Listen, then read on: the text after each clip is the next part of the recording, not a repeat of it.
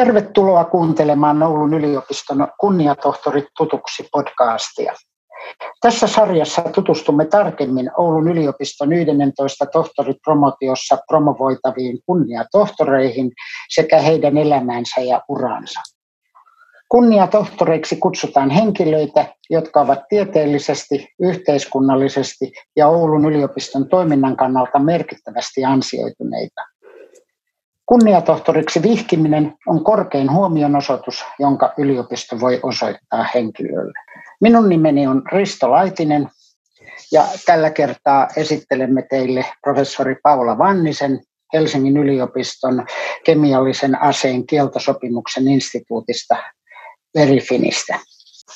Hän on suorittanut filosofian tohtorin tutkinnon Oulun yliopistossa ja vuonna 2013 hänet on valittu Oulun yliopiston alumniksi. Mutta eiköhän me mennä siihen, että Paula saa itse kertoa omasta historiastaan ja saavutuksistaan. Ja tervetuloa kuitenkin tähän tilaisuuteen.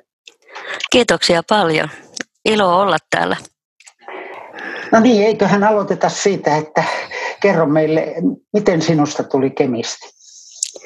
No minusta tuli kemisti sillä, että mä olen 11-vuotiaasta asti haaveillut, että minusta tulee kemisti. Ja eihän sitä siellä Vihannissa, mä oikein tiedä mistä sellainen ajatus on edes tullut, mutta ammatinvalinnan ohjaajat yritti sanoa, että voisi sitä lääkäriksi tai lakimieheksi, että saisi vähän parempaa palkkaa, mutta se kemia oli siellä jotenkin äärimmäisen kiinnostavana aina. Ja se oli melkein itsestäänselvyys, että minusta tulee kemisti. Kuinka paljon siinä oli opettajalla roolia? No mä sanoisin, että hyvin vähän. Opettaja yritti tappaa kaikkien kiinnostuksen kemiaan. Ja mä olin ainoa, joka siellä lukiossakin halusi kemiaa opiskella, että se oli minusta todella harmi. Ja ehkä yksin takia mä yritän olla mukana tämmöistä kemiaa tehtäisiin kiinnostavaksi nuorille, että yritän käydä kouluissa puhumassa, että minkälaista minun työ on. Ja se tietenkin liittyy mun nykyiseen tehtäväänkin, mutta myöskin mä katson, että se on tärkeää, että nuoriso saataisiin luonnontieteestä kiinnostuneeksi. Kyllä. Mainitsit, että olet kotoisin Vihannista, niin miten tämä yliopiston valinta sitten kemian opiskeluun, että oliko Oulu itsestään selvä asia vai oliko siinä vaihtoehtoja? Meillähän nyt useampia yliopistoja on, joissa kemiaa voi opiskella. No mä hain Oulun ja Jyväskylään ja sen lisäksi hain Vaasan kauppakorkeeseen, joka kuulostaa aika hassulta. Ja sitten mä olin päässyt jo lukion takaluokalla niin opiskelemaan laboratoriohoitajaksi sairaanhoitajaopistoon ja oppilaitokseen. Ja myöskin pääsin sitten ylioppilaskirjoitusvuonna sinne, mutta Oulun lähdin sitä varten, että paras kaverini meni Jyväskylään. Ja tässä on ihan hullu syy tähän asiaan, että mä katsoin, että häntä on pidetty niin kovassa kurissa ja nuhteessa, että minä häntä lähtisi sinne paapomaan sinne Jyväskylään. Eli tämän takia valittiin Oulun. Perustettu. Ja kauppakorkeata olisi kannattanut kyllä tutkinto suorittaa, koska siitä olisi ollut hyötyä tässä nykyisessä tehtävässä. Aika monethan itse asiassa on suorittanut sekä kemistin että kaupallisen tutkinnon niin kuin rinnakkain, varsinkin korkeakoulun opiskelijat aikanaan. Se, että millainen tämä valinta Oulun yliopistoon sitten oli, että sä suoritit tietenkin perustutkinnon Oulussa ja sitten myöhemmin aina väitöskirjaan asti, että miltä tämä kausi, se on kuitenkin ollut kohtalaisen merkittävän pitkä kausi, niin miltä se Oulussa tuntuu? No Oulussa tietenkin sanoin, että miksi siinä meni niin kauan omalla tavallaan, niin olisi voinut paljon tehokkaammastikin opiskella, mutta vaikka mä olin huolissani sitä ystävästäni, niin ehkä mulla oli itselläni sama ongelma, että kun sitten ruvettiin opiskelemaan myöskin elämää siellä Oulussa, että mä sanoisin, että opiskelu ekavuodet oli enemmän itsensä hakemista sitä, että mitä yhteiskunnassa ja miten haluaa vaikuttaa missäkin. Ja mä aloitin, mulla oli tavoitteena tulla biokemistiksi, mutta siellä tuli sitten semmoisia asioita, että sieltä professorit lähti pois, joihin ryhmään olisi halunnut. Ja onnekseni kuulin sitten Heikki Pyysalon elintarvikelaboratoriosta Helsingistä, että massaspektrometria luennon. Ja se oikeastaan sitten ohjasi mua ja on ohjannut tähän päivään. Eli kuulin tällaisesta asiasta kuin massaspektrometria ja kiinnostuin siitä aivan suunnattomasti. Ja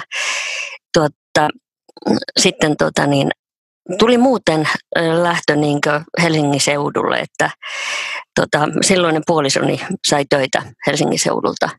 Vaikka itse olin vähän haaveillut, että olisi ollut kiva päästä Medipolaarille töihin ja sellaista.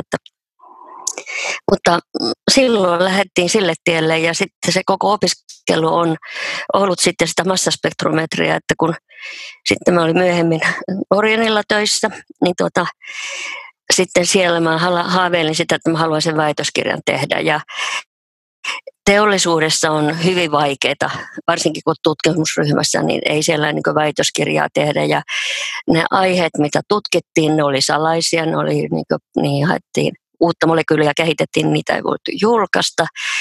Ja sitten oli tällainen mahdollisuus tämmöiseen, Suomen Akatemialla oli silloin teollisuustutkijoille tämmöinen 2 vuoden apuraha, eli väitöskirjaopintoihin ulkomailla. Ja mä hain sitä ja professori Erkki Rahkamaa silloin auttoi mua näissä semmoisissa formaliteeteissa, että tiesin, että tämmöistä rahoitusta voisi löytyä ja teimme siinä yhteistyötä ja pääsin sitten sellaiseen ryhmään Hollantiin, jossa yhdistetään nestekromatografian massaspektrometriaan ja se oli 80-luvulla kuuma aihe.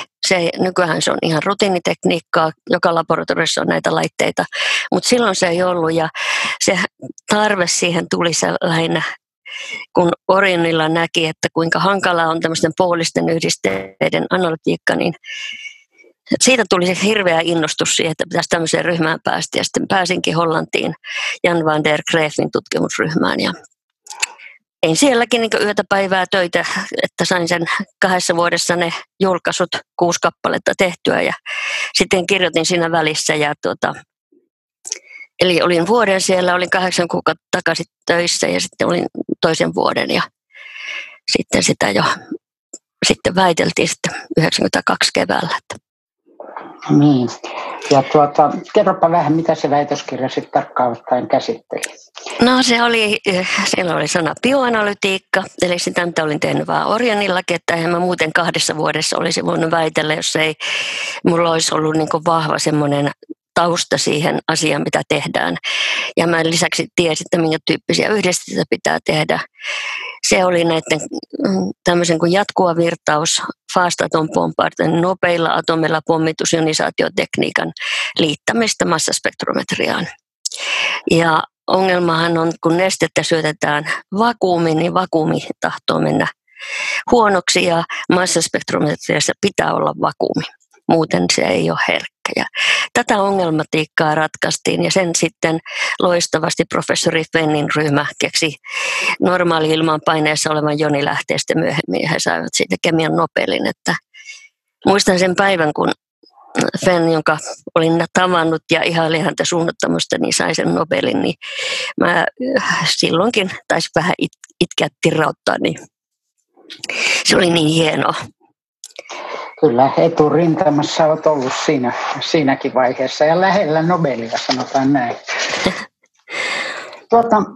Sitten niin tosiaan mainitsit tuon väittelyn. Oliko sä sitten sen jälkeen vielä takaisin Orionilla väittelyn jälkeen? Joo, mulla oli sopimus, että mä tietenkin, siellä oli katsottu viisaasti, että silloin Orionin tutkimusjohtaja Antti Keränen puolsi minun lähtemistä ja sanoi, että pitäisi olla enemmän ihmisiä, jotka lähtee ulkomaille opiskelemaan vähäksi aikaa ja tuovat sitten sen tietotaidon takaisin. Ja se tietotaito, mitä mä toin takaisin, niin sitten ostettiin, en ole ihan varma, onko se Euroopan ensimmäinen, vaan Pohjoismaiden ensimmäinen tällainen toimiva normaali ilmanpaineessa oleva jonilähde sitten tämmöiseen 3 kvadrupolin liitettynä. Siinä oli silloin vielä tällainen ryöpumppu siinä massaspektrometrissä ja se piti joka yö aina laskea vakuumit alas, piti pumpata uudestaan vakuumit siihen. Se tehtävä oli niin saada se Orionilla tutkimuskäyttöön ja sen koko automatisointi ja kaikki sen prosessit, että se saatiin menemään. Että se oli todella mielenkiintoista silloin, kun sen sai hankkia. Ja sitten mä automatisoin sen niin hyvin, että sitä alkoi tulla niin tyrsää, että se ei enää ollutkaan mulle enää se haaste. Et siinä vaiheessa mä sitten rupesin etsiskelemään vähän muuta, että saisi tehdä taas jotakin erilaista. No mennäänpä vähän eteenpäin, että niin kuin sanottu, niin olet tehnyt pitkän työrupeaman tämän kemiallisen asojen valvontaprojektin ja siihen liittyvän instituutin toimissa, että miten tämä tuli kuvaan mukaan?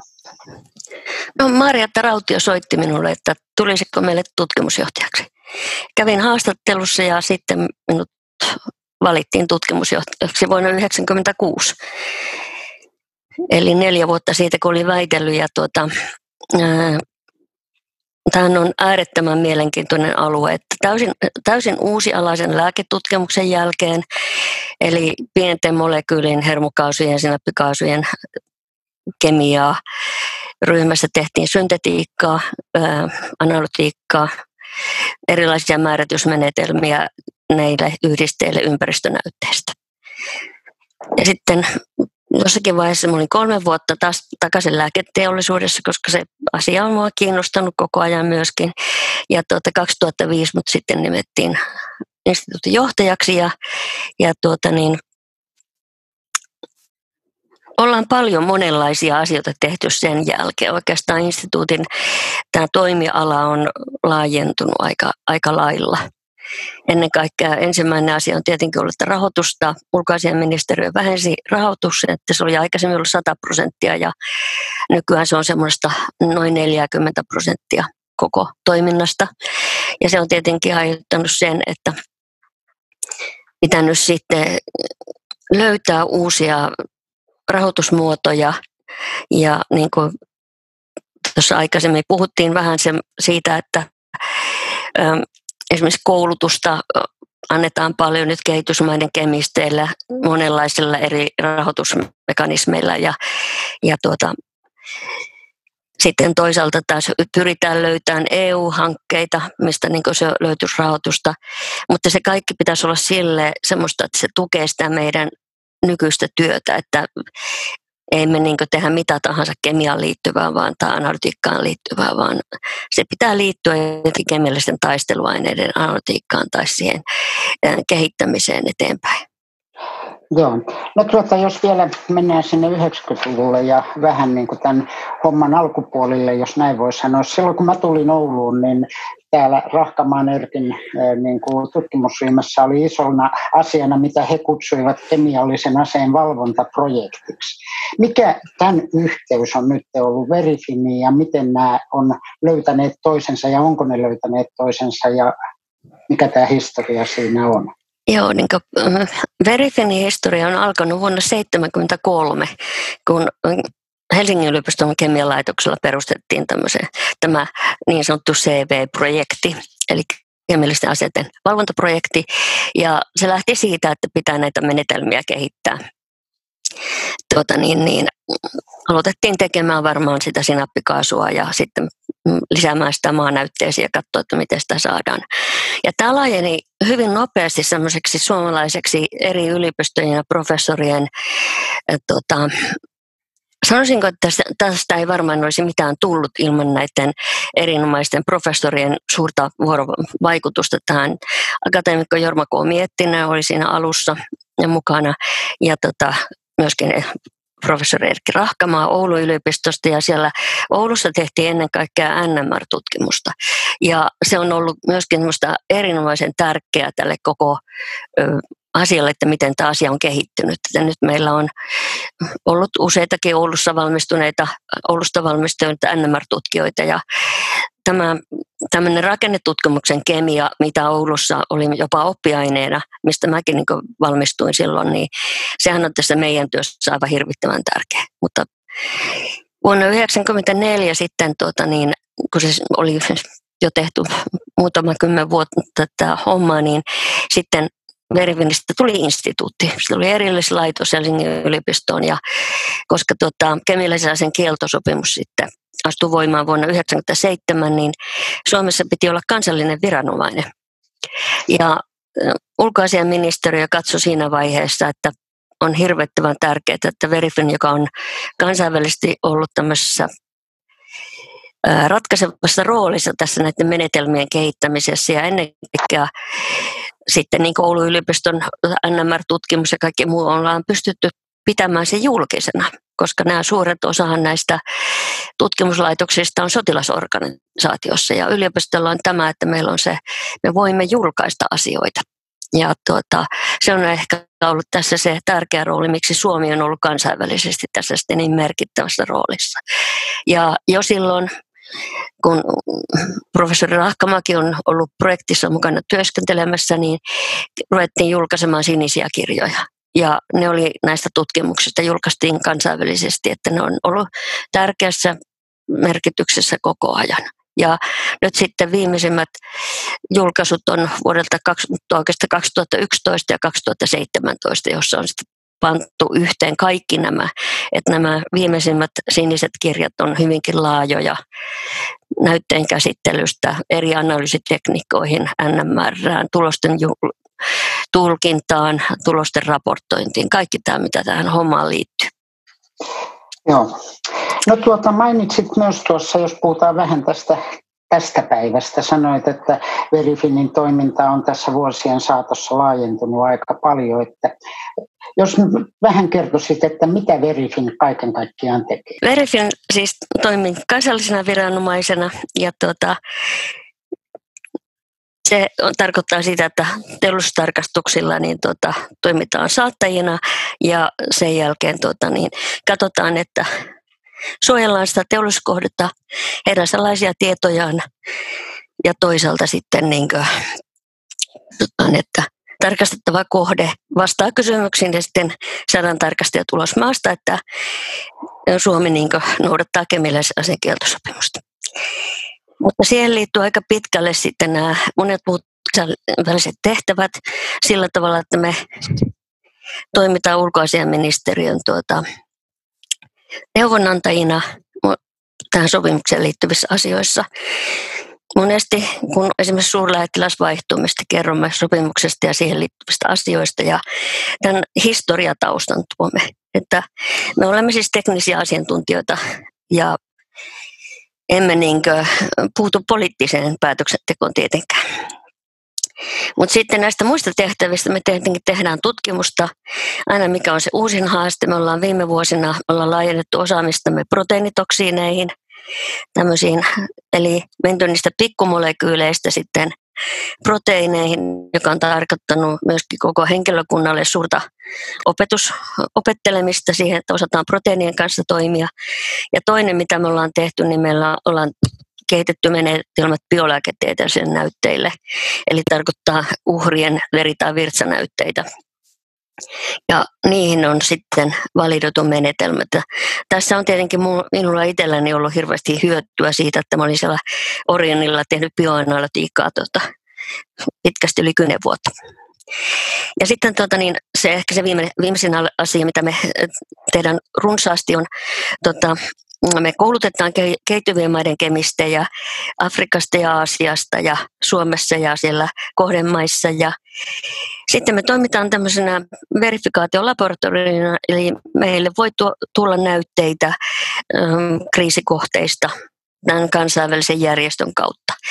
Eli se kaikki toiminta siihen liittyvä on täysin salaista ja niistä ei kerrota julkisuuteen silloin, kun niitä näytteitä tulee tai mitä tuloksia saadaan, vaan niitä sitten, että yhden kerran on julkaistu ja se oli aikamoinen julkisuuskampanja silloin, joka oli näin meidän kannalta hyvinkin epämiellyttävää. Ja se tapahtui sen takia, että YK:ssa vuoti se, että kenelle laboratorioille näytteitä oli lähetetty. Ja sen jälkeen voi kuvitella, kuinka tiedotusvälineet on kiinnostuneita tästä asiasta. Kyllä. Sanotaan nyt, että tämähän on maailmanlaajuista toimintaa, että kuinka paljon eri puolilla maailmaa toimii vastaavanlaisia instituutteja kuin Verifin ja kuinka paljon teillä on sitten yhteistyötä keskenänne? Näitä labroja on noin 20. Niillä on niin laboratorioita, jotka pystyy tekemään näitä ympäristö- ja materiaalinäytteitä, niin kuin mekin. Mutta meillä on myöskin tämmöinen designointi biolääketieteellisen näytteelle. Niitä on myöskin noin 20. No, ei ole kaikki labrat ei pysty tekemään samoja asioita. Me ollaan pystytty olemaan mukana tässä. Esimerkiksi nämä siniset kirjat, niin ne ei ole sillä tavalla, että ne olisi niin Verifinin kirjoittamia kaikki kappaleet, vaan siellä on kansainvälisessä yhteistyössä on tehty nämä menetelmät, niitä on validoitu erilaisissa pätevyystesteissä ja sillä tavalla todettu, että ne menetelmät toimii. Minun työ on hirveän kansainvälistä, että mun täytyy tietää, mitä maailmalla tapahtuu, jotta me tiedetään, mihin päin Verifini pitää mennä. Ja tällä hetkellä esimerkiksi me ollaan mukana tämmöisessä, mitä me sanomme attribuutionalytikaksi, mutta ehkä se voisi olla tämmöistä laajennettua rikostutkintaa. Eli kemiallisen aseen kieltosopimuksessa varsinaisesti ei pitää verifioida se, että mitä kemiallista ainetta on käytetty. Mutta nyt on tietenkin tullut tarve myöskin saada se, että kuka sitä käytti ja siihen liittyviä asioita, jota sitten voidaan saada vaikka lähtöaineesta tietoa tai liuotiepäpuhtauksesta tai muusta. Että se on se ehkä tutkimusasia, mitä me tällä hetkellä niin laitetaan pystyyn. Ja meillä on nyt uusi aktiivinen tutkimusryhmä, joka on saanut heihin sen innostuksen siemenen tästä tutkimuksen ihanuudesta saanut. Ja heillä on varmaan se ollutkin, kun he ovat tulleet meille töihin. Mutta hyvä tiimi on tällä hetkellä. Mainiota. Tuossa aikaisemmin puhuttiin siitä, että olit silloin opiskeluaikana ja sen yhteydessä niin lähellä Nobel-palkintoa. Mutta nyt olet ollut jo toisenkin kerran lähellä Nobel-palkintoa. Tämä kemiallisen aseen kieltojärjestö OPCW, eli mun täytyy luntata sitä, että Organization for the Prohibition of Chemical Weapons, niin sehän sai Nobel-palkinnon rauhanpalkinnon nimenomaan vuonna 2013. Kuinka paljon tämä toiminta tai tämä palkinto vaikutti oikeastaan Verifiniin ja kuinka paljon se on vaikuttanut yleensä tähän kemiallisen aseen niin kuin valvontatoimintaan maailmanlaajuisesti? Mä sanoisin, että ennen sitä rauhanpalkintoa niin tätä kansainvälistä järjestöä ei kauhean paljon tunnettu. Että ainakin järjestön tunnettavuus on niin kuin lisääntynyt. Toisaalta järjestö on joutunut sen 2013 jälkeen oikeastaan muuttamaan. Sanotaanko, että sitä ennen multa aina kysyttiin, että 70-luvulta asti näitä menetelmiä tehnyt, että ei niitä mihinkään tarvita, että miksi te nyt olette olemassa. Ja tämä oli se, mitä mä vastasin. Nykyään mä sitten vastaan, että mä voi kertoa näytteestä, jos me niitä saadaan tai mitä on tulokset. Valitettavasti 2013 jälkeen kemiallisia aseita on käytetty Syyriassa, Irakissa, Englannissa, Malesiassa. Ja kansainvälinen järjestö on joutunut suuren haasteen eteen, eli että on pitänyt pystyä ottaa näytteitä, ei pelkästään näitä ympäristönäytteitä, myöskin uhrien näytteitä, tekee haastatteluja uhreille ja se on muuttanut tätä toimintaa aika lailla. Mutta sehän oli siis kerta kaikkiaan upea kokemus silloin meille kaikille, Verifinin henkilökunnalle, että tämä palkinto tuli ja kyyneleet silmissä sitä silloin skoolattiin samppania, kun palkinto tuli. Siitä oli jo vähän niin kuin ehkä semmoista ennakkojuorua tiedossa sitä etukäteen, että osattiin varautua siihen. Ja sitten seuraavana vuonna siitä niin tämä kansainvälinen järjestö yhdessä Haakin kaupungin kanssa perusti tämmöisen erikoispalkinnon, jota on sitten jaettu sen jälkeen vuosittain, paitsi yhtenä vuonna. Ja tässä ensimmäiset palkinnon saajat oli Verifin ja sitten Bob Matthews Australiasta, joka on myöskin tehnyt suuren työsaran tämän kemiallisen kieltosopimuksen ja määritysmenetelmien kehittämiseen. Semmoinen palkinto saatiin ja se on todella hieno kunnia, koska näitä arvostettuja professoreja on sitten tullut myöhemmin myöskin palkinnon saajiksi. Joo, sehän on tietenkin se, että tunnustus aina, paitsi että se lisää haastetta, niin se myös antaa mahdollisuuksia toimia, että se on todella hyvä. No miten, jos vielä ajatellaan Verifinia tässä, että minkälaisena näet Verifinin tulevaisuuden? Miten tämä toiminta tulee jatkovuosina kehittymään tai muuttumaan jopa siitä, mitä se on tänä päivänä? Ja minkälaisia uusia haasteita ja ongelmia näet, että voisi olla tulossa? Tietyllä tavalla mä näen sen, että niin kuin koko tämän 70-luvulta asti, niin tämä on aina jatkuvan haasteen edessä sitä, että onko sitä rahoitusta ja miten pärjätään. Että se tulee jatkuun silleen. Uusia haasteita on tietenkin tämä, että päästään mukaan tähän attribuuttianalytiikka-asiaan ja se on iso kehitysasia, että saadaan niin tätä rikostutkintapuolta myöskin, että sehän ei se tarkoita pelkästään meidän laboratorion toimintaa, vaan kansainvälisten laboratorioiden toimintaa, siihen nämä kriteerit, kaikki perusteet, mahdollisesti uudet pätevyystestien järjestäminen ja sellainen. Ja siinä Verifinin rooli on ollut aina vahva, eli että meillä on tämä meidän ympäristö, kun se on yliopisto ja meillä on paljon yhteyksiä yliopistomaailmaan, niin me pystytään näitä hyödyntämään myös tulevaisuudessa. Mutta ei se koskaan tule helppoa, se on ihan selkeä asia, että pitäisi pystyä koko ajan nostamaan sitä profiilia myöskin kansallisesti ja aina sitä aikaa ei taho oikein olla kaikkeen tähän työhön, mitä pitäisi tehdä. Kyllä. No miten paljon, siis sanotaan, me ollaan puhuttu nyt hyvin paljon kemiallisesta aseesta tässä Verifinin yhteydessä, mutta tietenkin sillä on kohtalaisen läheinen yhteys sitten myös biologisiin aseisiin. Kuinka paljon te olette biologisten aseiden kanssa tekemisissä ja onko se näköpiirissä, että tämä rooli kasvaisi? Se ei tällä hetkellä ole näkyvissä, että se rooli kasvaisi, koska biologisten aseiden kieltosopimusta ei ole muuta kuin sille, että on tietyissä sopimuksissa kielletään biologisten aseiden käyttö. Sillä tavalla itse seuraan, että pyrin tietämään, että mitkä on nämä uudet uhat, on semmoisissa työryhmissä mukana, jossa katsotaan tätä kemian ja biologian välistä linkkiä. Eli kun biologialla voidaan tuottaa myöskin jo ehkä tulevaisuudessa näitä kemiallisia aineita, että ei enää se muuttuu, ehkä se syntetiikka voi muuttua erilaiseksi laitoksiksi, esimerkiksi mitä pitäisi tarkistaa. Eli tässä on kyllä todella syytä asiantuntijoiden tietää.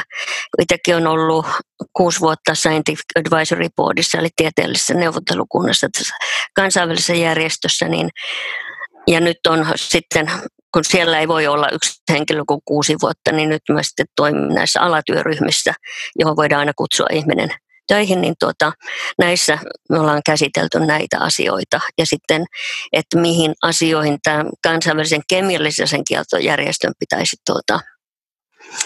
kiinnittää huomiota myöskin tarkastuksissa ja että ne tietäisivät tämän biologisen puolen yhteyden. Kyllä.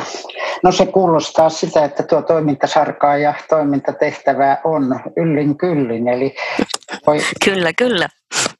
Paljon jos palataan tähän sinun tehtävääsi, niin kuinka paljon se on nyt hallinnollista ja byrokraattista tehtävää ja kuinka paljon pystyt pitämään yllä kiinnostusta kemiaan ja tutkimusta siellä? No sehän on pakko se pitää se kemiaan kiinnostus, tai pakko, että siis itse jaksaa, koska jos ei sitä olisi, niin ei tämä mua kiinnostaisi.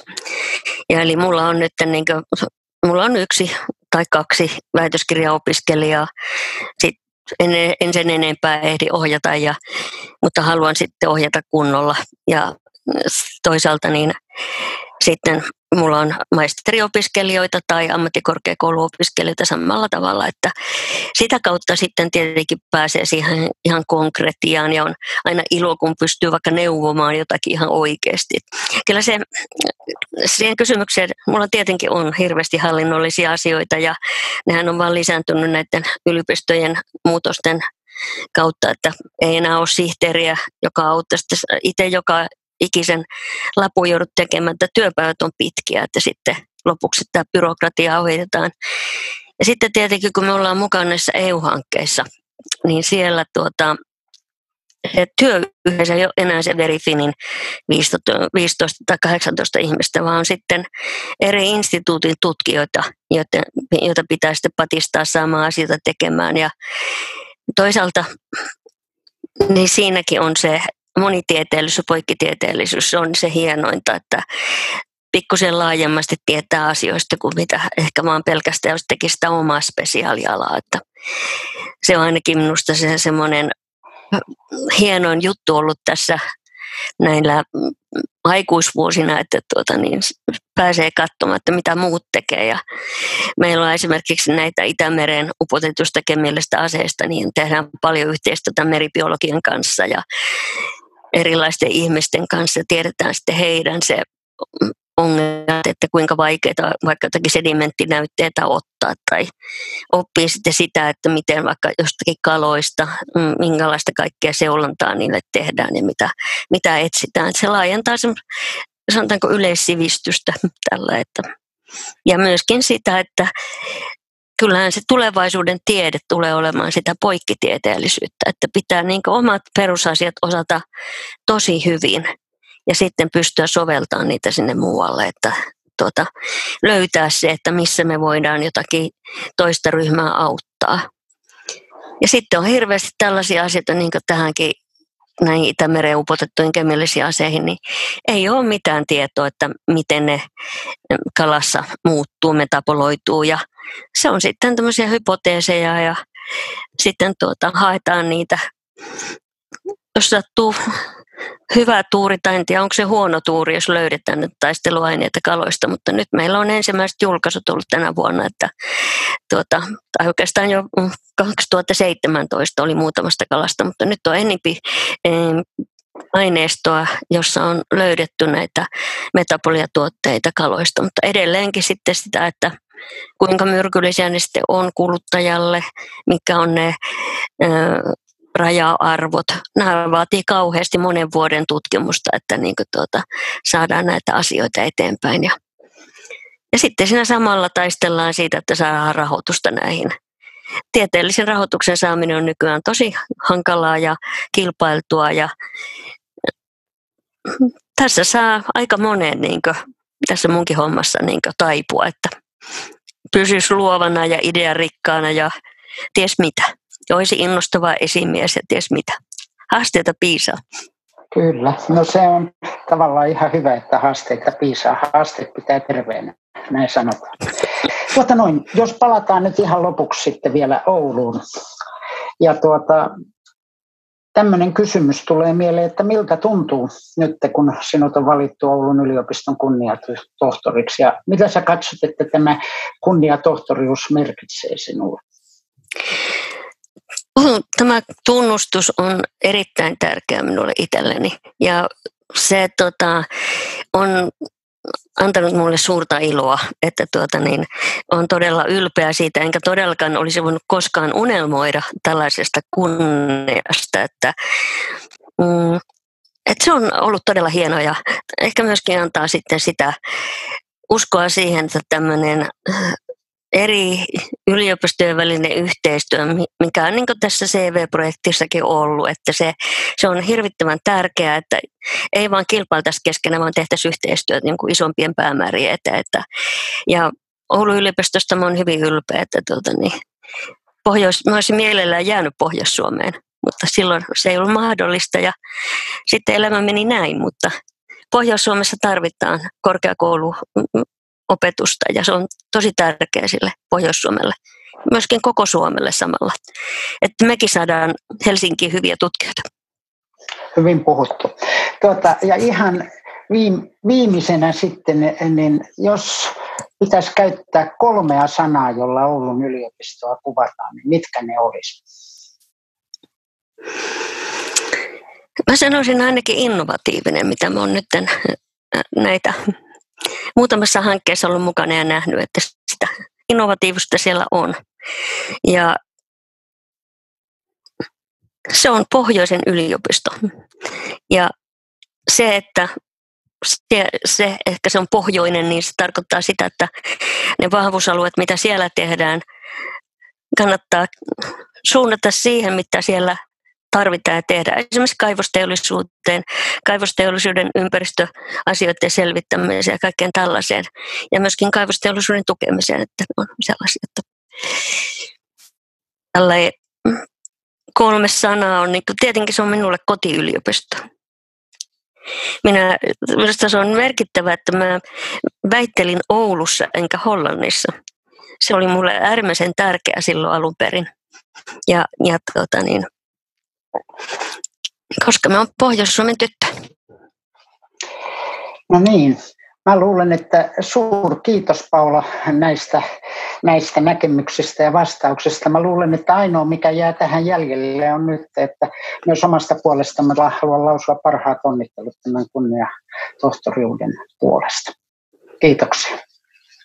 Kiitoksia.